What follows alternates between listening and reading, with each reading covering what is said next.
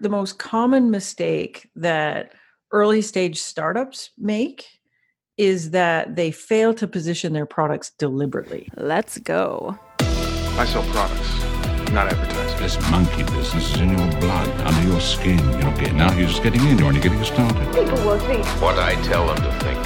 Oh, have I got your attention now? You have part of my attention. You have the minimum amount. This guy's got the right idea. Why don't we begin? Target locked and ready. Bombs away.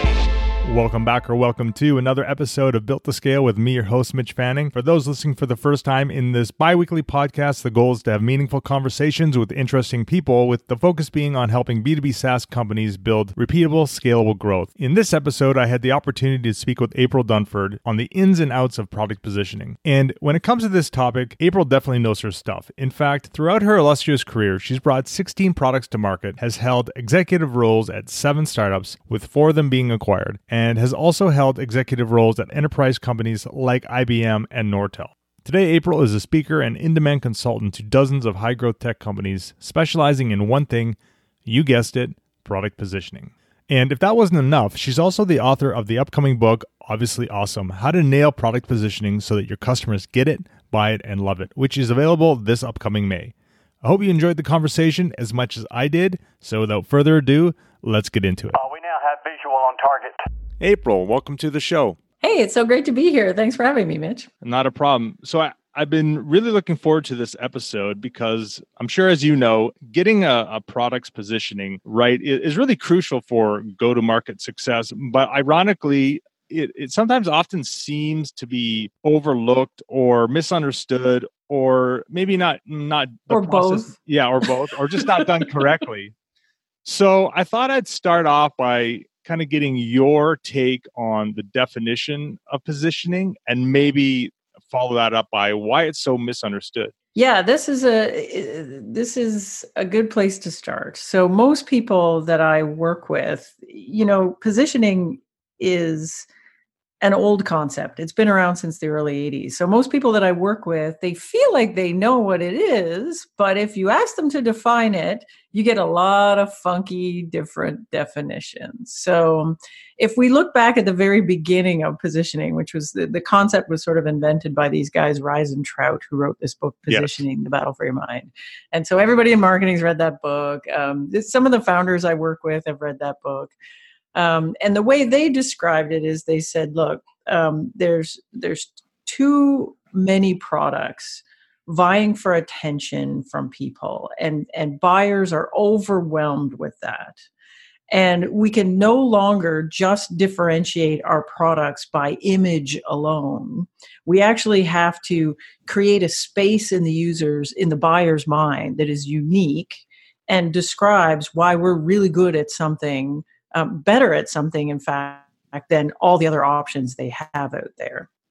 The way I define positioning is it's the way that you plan to win in a specific market, doing something that a very defined target market cares a lot about, which is a really super broad definition when you think about it. Like you could almost argue that it's the definition of your go-to-market strategy. It certainly encompasses more than just what we would traditionally think of as marketing, but that's what positioning is. So part of the reason why it's so important is because in the act of doing positioning, you're defining what your key differentiators are, what the key value is that you provide to customers. You're getting really tight on a definition of exactly who your best fit customers are.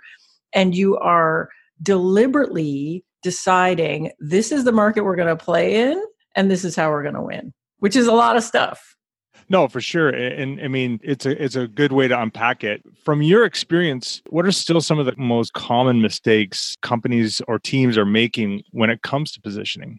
Yeah. So by far, the most common mistake that early stage startups make is that they fail to position their products deliberately. So this is what I mean by that. So normally when we look at this is a new product, when inventors or entrepreneurs first have the idea of the product, they usually think about how they're going to build something that's better than what exists already. So they say, you know what, CRM sucks. I'm going to build a better CRM that, does a better job on mobile or does these other things better. Or you say, you know what, email stinks. I'm going to build a better email system. And then what they do is they hack something together, they get it in front of customers use it and say, you know what, I like these things, I don't like those things. Then you go back to the drawing board and you change it. You get more and more experience with customers, the product changes.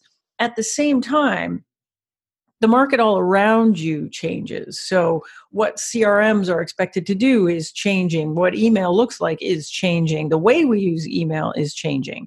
And so if you fast forward a few years after you've mucked around with the thing and you're out of MVP and you've now got a product in the market, what you have often looks very different than the thing that you originally set out to build.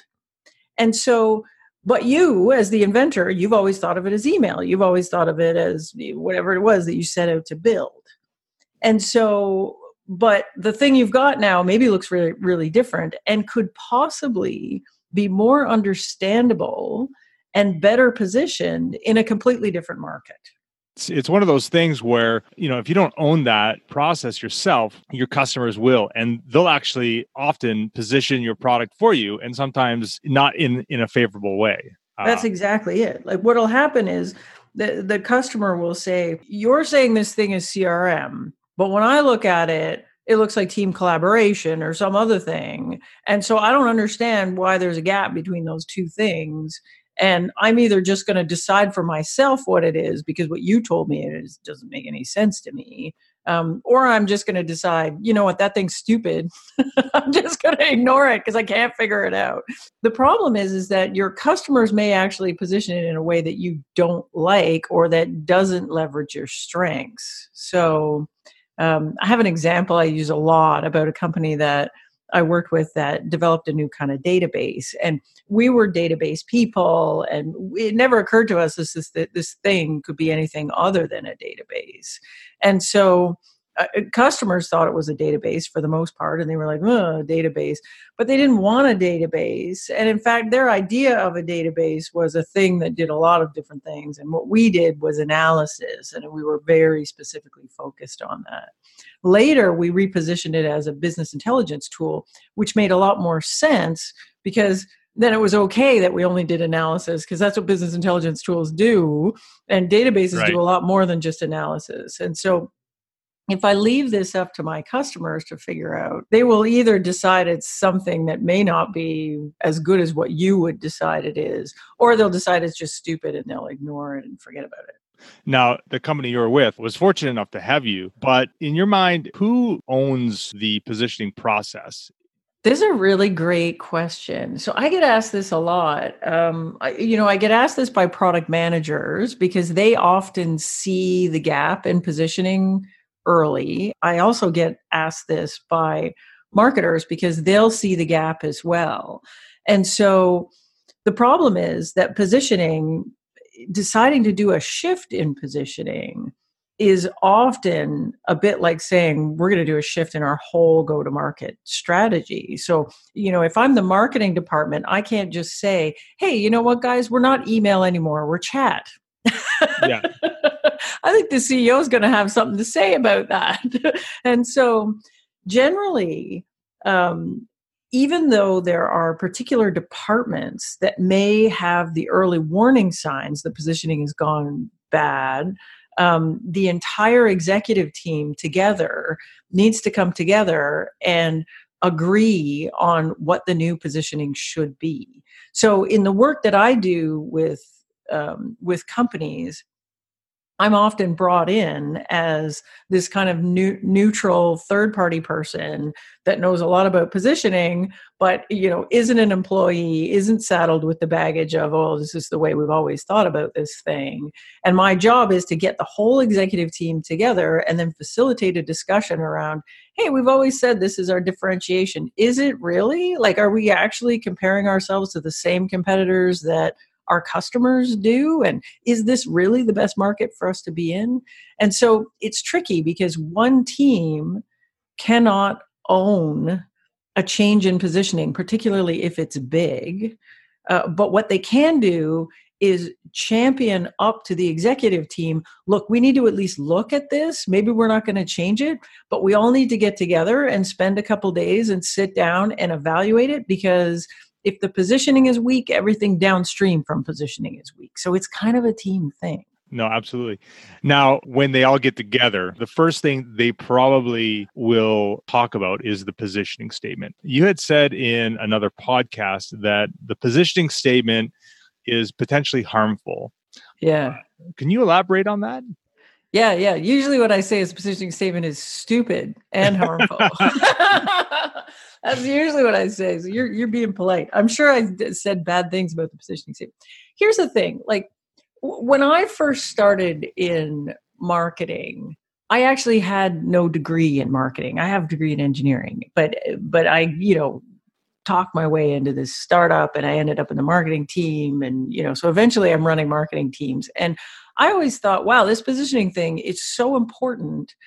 I wonder how we should do it. And I keep coming across this positioning statement, which if you've never seen one, it's this kind of fill in the blanks, Mad Libs exercise. We are a blank for blank that delivers blank. And in the blanks, you write down, this is my target market. This is my differentiators. These are my competitors. This is whatever. And whenever I saw that, I thought, well, that can't be how we do it, because that's just writing stuff down. And like, what if I'm wrong? like, how do I actually figure out what's in the blanks? Exactly. And it's amazing. Like, I kept seeing this in class after class. And at some point I got this big fancy executive job at IBM, and we were doing this release of a new product. And I was like, oh, I'm going to see how the experts do this. And sure enough, there's that bloody positioning statement again. I'm like, I can't believe this is how we do this. And so the first step is, I think it's stupid, because the blanks seem pretty important, but it doesn't tell you how to fill in the blanks. And then even when you do fill in the blanks, what do I do with the positioning statement when I'm done? Like, can the marketing department use this for anything? No. Can product management use it to set priorities on new features? No. Like, in fact, does anybody ever refer back to one? In my experience, never. Like, you write one of these things, it goes in the drawer, it never comes out. So that's the stupid part. The potentially harmful part is the way the exercise is structured by saying, just fill in the blanks. It tricks you into thinking that the blanks are easy and obvious, and all I have to do is write down the first thing that pops into my head, and that will be the best thing. And in fact, nothing could be further from the truth. Like, I could position almost any product in multiple different markets, not just 2 different markets, 10 different markets.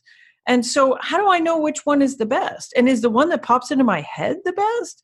Frequently not at all. No. So it's harmful in that it kind of tricks you into thinking, hey, this is obvious. There's only one way to position this thing, and it's the obvious way, and that's it. Write it down and we're done.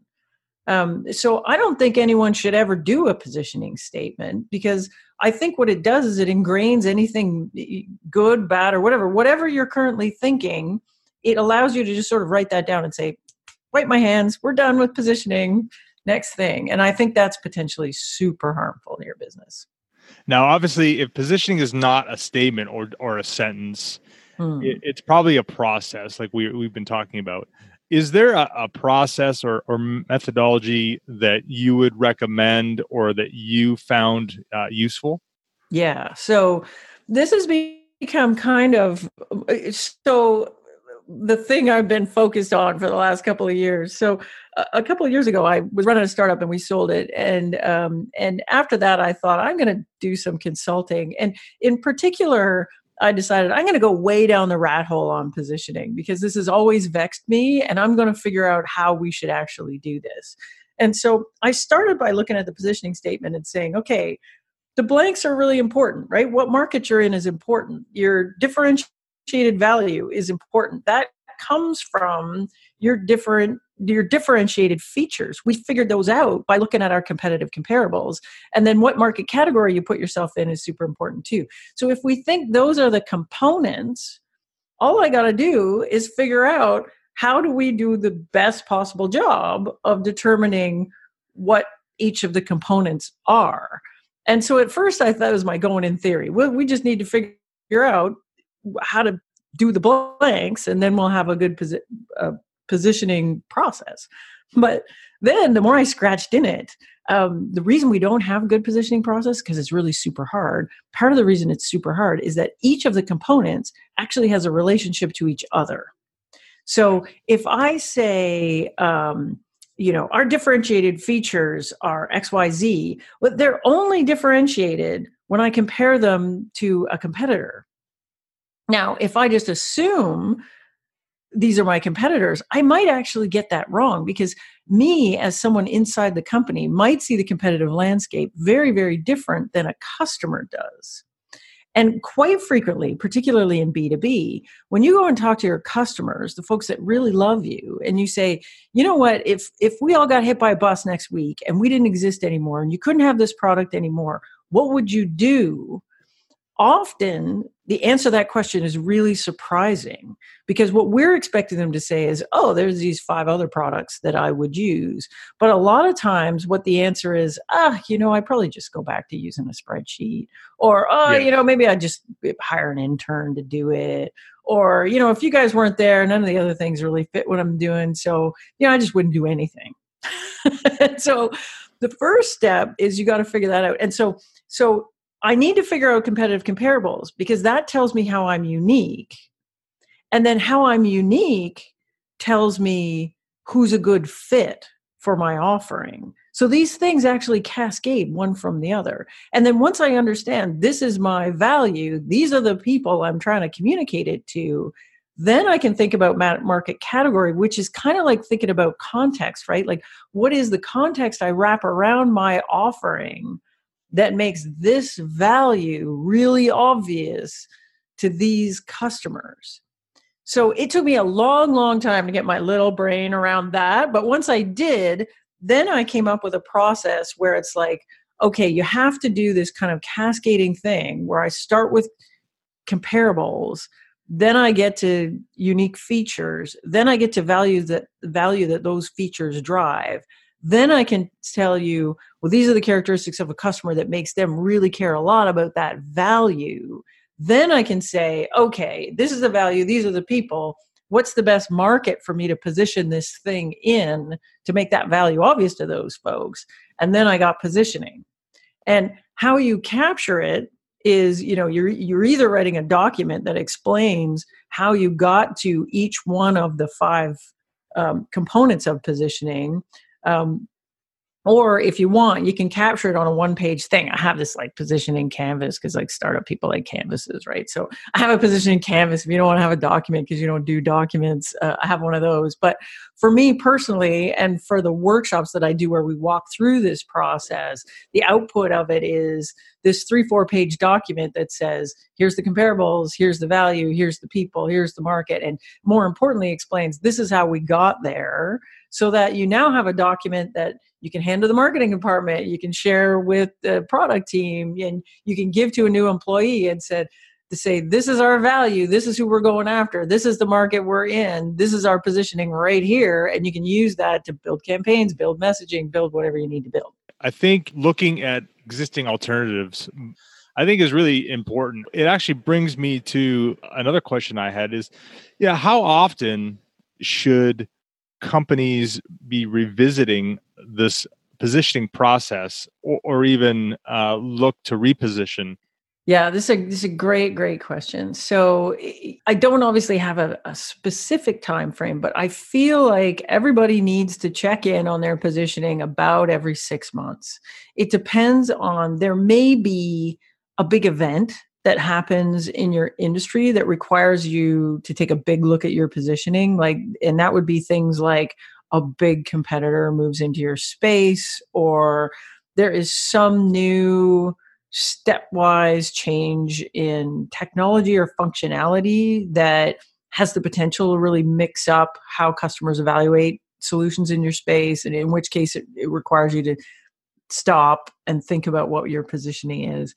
But then there's also the case of the market itself is changing and you're operating in a segment. And so about every 6 months, I think you need to check in and say, okay, is this still the segment? Is this, we've always said our differentiators are these. Has anything changed? So has something changed on the customer side that those differentiators just aren't as important anymore or are becoming less or more important? And then are there other things that have happened in the competitive landscape that are making things change? And then the other thing is just simply your traction in the segment. So you might get to the point where you're absolutely dominating a segment, but you're kind of running out of new accounts to look at. Or let's say you're looking to scale growth and you want to bring on 5 new sales reps, and you're like, if I have 5 new sales reps plus all the people I already have, and we're all just calling into this segment, I think we may actually have it covered. So we can now start looking at new adjacent segments. And then how does that actually impact the positioning? Because we're now going to have positioning that speaks to a broader segment than the one we had before. So in my mind, it's usually you want to really take a check-in like twice a year. And as long as you're doing that, like sometimes I've had positioning that's lasted for literally decades. Like I have a product that I worked on, my very first product out of university, which we positioned as a relational database for mobile devices. And then later we tweaked the positioning a little bit to make it a bit more like an embeddable database for, Internet of Things kind of, but it was still mobile devices. So basically devices. Right, yeah. And that positioning hasn't changed since we first did it. And I'm trying to think that the original positioning that we did on that, where, we specifically targeted mobile devices for that, was in the late 90s. Wow. So that product is now, $1 billion business unit in a big company. It's been acquired twice. But go to their webpage today and it makes me laugh because the positioning hasn't changed that much. Whereas I've had other products that I worked on where, we repositioned it. That worked good for about 6 months. And then we had a very strong competitor enter the market with $100 million in financing. We had a patented differentiator, and they came in with a patent on something that actually was kind of like our thing, but they did it in a different way. So both our things were patentable, but to the customers, they looked the same. And suddenly our thing that was our secret sauce kind of wasn't our secret sauce anymore. And so we had to very quickly adjust positioning around that. And then about a year later, they got acquired. Our biggest partner got acquired, and all the cards were up in the air again. So we had to go back and say, okay, the playbook from last year is not working for this year. And we had to go back and do another repositioning. So sometimes you don't know. Like sometimes you have these things and they work and it goes forever. Sometimes you have great turmoil and change and stuff going on in the market and in the minds of your customers that it requires a lot of change in a short period of time. But you just don't know. And so the best thing to do is to make sure you're regularly checking in. Again, being conscious of your positioning is half of the battle. And so if you're regularly checking in on it every 6 months and asking the hard questions, is this still really what we're doing? Is this still the best way to express the value? Is this still really the way people think about the market that we're in? If you're doing that every 6 months, you're probably pretty good. How have you, I'm going to go off script here. I've got a question. We've been off script this whole time. Absolutely. Amazing. Have you ever been in a situation where there's already a core product and now you're launching another product? How have you addressed that in the sense of not watering down the company brand if it's built a bit of a micro brand? Oh yeah. This is a great question too. Like the most of the positioning work I do is with, like I would say the majority of it is with quite small new companies, like sort of Series A startup. But I am doing an increasing amount of work lately with companies that are a little bit more established, and then they're bringing on a second product, or they're doing an acquisition and bringing another product in, and they're wrestling with, well, up until now, we've been kind of one product. And so the positioning for the company is the same as the positioning for the product. Now we have 2 products, and now what do we do? And so the first thing is you need to really have a look at the way your sales model works, because that will impact the way you want to put a face on this thing for customers. So if your sales model is that most people will buy product number one, and then product number two is kind of an add-on to product number one, then I think you will have company positioning that is primarily based on product number one, but gives you enough of a flavor so that product number two isn't a shock. Yeah, it's almost like a land and expand approach. Yeah, right? so a lot of people do that where it's land and expand and whatever. Like, I mean, if you look at, and this might be a bit of a stretch as an example, but I personally think it's true. If I look at Salesforce, they have a ton of products, and some of those products are massive, and they are outside of the core of what Salesforce does, which is CRM. But if you don't have CRM, you don't use any of those products. And so no. I really think that when people think of Salesforce, they think of CRM, because you buy that first. Mm-hmm. And then you worry about all the other things. So the other things, often the other things need to have their own positioning, because a customer has a choice. So, you know, if I want a marketing tool to work with my Salesforce, I could buy the Salesforce stuff, or I could buy Eloqua or Marketo or something else. And that marketing thing has to be able to stand on its own. So it needs its own positioning, and it needs to be strong. But I don't have to worry too much about at the company level, making sure that I'm covering every single product in there. My positioning should be more about what's the first thing I'm going to sell you, the main thing I'm going to sell you, the company at the company level. Now, sometimes what you have is a company like IBM that has 7 different divisions, and each one of those divisions is billions of dollars of revenue. And there are loads of IBM customers that use a bunch of stuff from one division and nothing from the other division, or vice versa. In which case, you still need a story that covers the whole company, but that story has to encompass, why do I want to do business with IBM? Period. Right, yeah. And it needs to kind of stretch across all 7 of the brands so that there's a reason for me to buy multiple things from you and go on a journey with you down multiple different paths. But then each group of products underneath that company brand also needs to have their own positioning, because there's some people that won't come at it from IBM. They'll say, you know what I want is middleware. What I want is, cloud stuff. What I want is artificial intelligence, and that's all I care. And I kind of don't want the rest of the IBM stuff, at least not right now. So I'm coming in, the entry point is in there, and that's got to stand on its own as well. So for small companies, I think you're always starting with one product. Positioning of the company, positioning of the product is the same. When you get into multiple products, you need to check in and say, is it a hierarchy where I've got company positioning and that positioning encompasses the multiple products underneath? Or am I really just stretching it a little bit because it's kind of land and expand? I'm going to do the first product first and then the other things come later. So there's some nuances to it.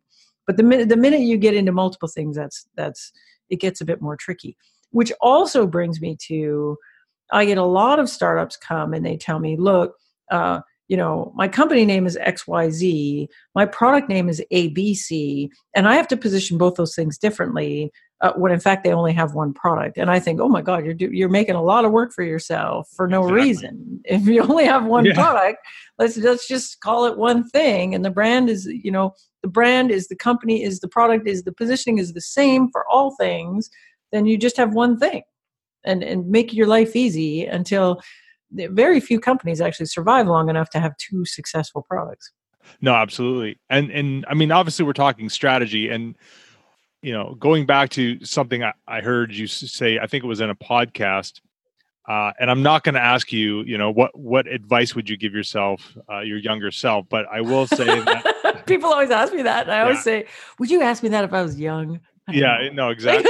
I refuse. It's that's how you know you're old. People start asking you that. So, if you weren't so old, April, what advice? Well, I won't necessarily agree with you, because I guess on my podcast, but I will not. It's too much of a cliche.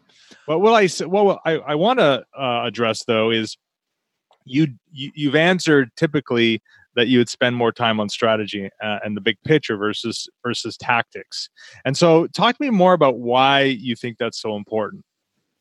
Yeah. So, the thing that I always, this is my counseling I give to people that are just starting out is, and I use myself as the negative example. So when I started, I was really interested in marketing. Like I just thought marketing was cool. And I was really interested in being able to do stuff in marketing and do it perfect. So, we were in the early days of paid ads, and I really wanted to understand how paid ads worked. And I got really deep into like, how do you set up campaigns and how do you optimize them and how do you make them work? And, and then new tactics came along and we were doing things like, we're doing a webinar. How do I do perfect webinar? What's the best tech to use? Da, da, da. And if you go to marketing conferences or you read stuff on the internet, like a lot of it is really focused on how to do an amazing job at tactical stuff. But what I wish I had spent more time on sooner is, you obviously still need to know all that tactical stuff, and execution is super important and super hard to get right. Yes. But we often get so deep focused on tactical stuff that we don't back up and say, what is this even the target? Are these even the people I want to market to? Like at the beginning, I never questioned the inputs to my tactics. So I was running campaigns and I'd say, who's our target market? And my boss would say, oh, Fortune 1000 companies. And I'd say, okay. And then I just run off and try to build a campaign for that. Whereas knowing what I know now, a lot of those campaigns I run were doomed to failure because my segmentation was weak, because I didn't really understand the value. I didn't really understand our key differentiators. I never questioned the inputs. Somebody else gave me those. My boss gave me those. And I just assumed they were well thought out and they were good and they were right. But I wish at a younger age, and now I'm all about this stuff, but the difference between senior me and junior me was senior me, when somebody came and said, hey, this is our target market, these are our differentiators, this is our value, I'd say, really? How do we know that? And I'd spend as much time getting really tight on all that stuff and verifying that all that stuff was correct. I'd spend as much time on that as I would on tuning and tactics and operations and getting the stuff done right. Because if the inputs are bad, the outputs are bad. Even if you're executing perfectly, it's like we say in programming, right? It's just garbage in, garbage out. And I never worried. I'd assumed that everything coming in was golden. And in fact, everything was coming in, for the most part, I was getting a lot of garbage in there. And so it didn't matter if my tactics were flawless. I was still going to get missed sort of results. And I wish I had spent more time thinking about markets and less time thinking about marketing. Yeah, and I often find when I get in conversations with people like this about strategy and tactics, I find that either someone is leaning towards strategy or leaning towards tactics, where, as I get more seasoned, we'll say, it's always, I always find the answer to a lot of things is both. Totally. And nobody likes that answer. And no one likes that answer. And I also find that strategy can be defined differently in terms of being more iterative. It can be more on sprints, more on creating a hypothesis and going through like a scientific method, as opposed to creating a large strategy doc that, as we've talked about, just you set it and you forget it and you put it in a shelf. So I think the definition of what strategy is, you could have business strategy, marketing strategy, or tactical strategy. And I think a lot of times people are thinking that it's just this thing that you're talking about, and then you're going to write a document about, and then you'll leave it on the shelf. And I don't necessarily. That's actually a really good observation. Like, I think there is often kind of a reaction to some of this stuff that people are like, oh God, are we really still doing that? Like, this is like my granddad did that, like, are we, we're going to write a strategy document? That sounds so boring and impractical and unactionable. And that's kind of not my idea of strategy at all. But I could I can't blame you for thinking that, because I mean, at the beginning, I thought that too. And my thing is more, it's not so much about strategy. You know, again, my background systems design engineering. So I'm like, there's inputs and there's outputs. So I always think about that. And I'm like, the inputs are the things that we assume are true. Exactly. Yep. That may or may not be true. And I'm all about this, you know, the inputs need to be really actionable, and they're not always actionable, right? It's particularly when we're talking about segmentation, right? Like in order for a segmentation to be actionable, I need to be able to build a really, really tight targeted campaign around it. So if my input doesn't give me that, then I got the wrong input, and I need to go figure out what the right input is, because if I put that in there, all I'm going to get out is full page ad in the Wall Street Journal, which doesn't get you anything. So it's that stuff that I keep coming around on. And I don't know whether you call that strategy. You know, right now it's really trendy to talk about branding.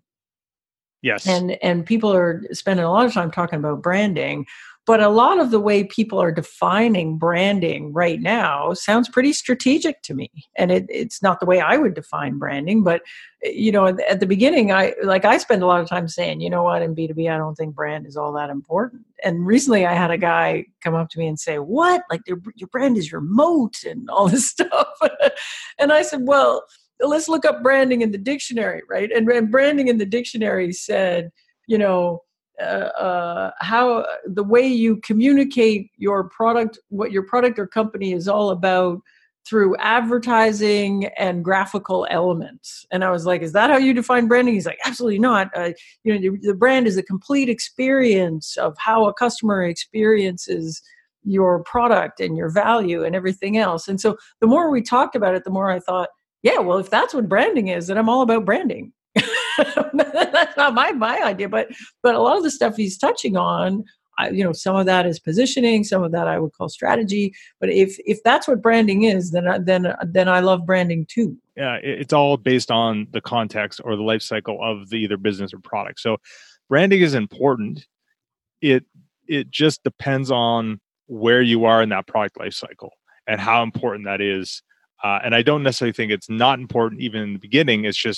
It's a weighted process, how much effort you put in that. I'll tell you, if branding is like, you know, graphical elements and look and feel and font and how you use images and your brand tone of voice and blah, blah, blah, I can point you to literally dozens of billion-dollar companies that have none of that and yet have easily cleared $1 billion. Like most of them, big enterprise stuff. I worked for a company that did 32 billion, and you should have seen the website. You would have cried. And we never had a single conversation about brand voice. There was no brand like reference guide to tell you how to use the logo or what fonts you should use or whether you did illustrations or pictures or whatever. 32 billion revenue. How do they do that? An army of direct sales people. Every single account they had was tens of millions of dollars. And so when you're that high touch, you know, the alternative, nobody comes to the website. Now, is the way they sell in that situation super important? Yes, it is. And you may even argue that their brand in that particular case is the experience they have with the actual sales reps. And so if you're saying branding is customer experience, then yeah, they did spend a lot of time thinking about worrying about branding. But that's not how I define branding. So, you know what's terrible about marketers? We like to stretch the definitions of things. That's part of what we're really good at.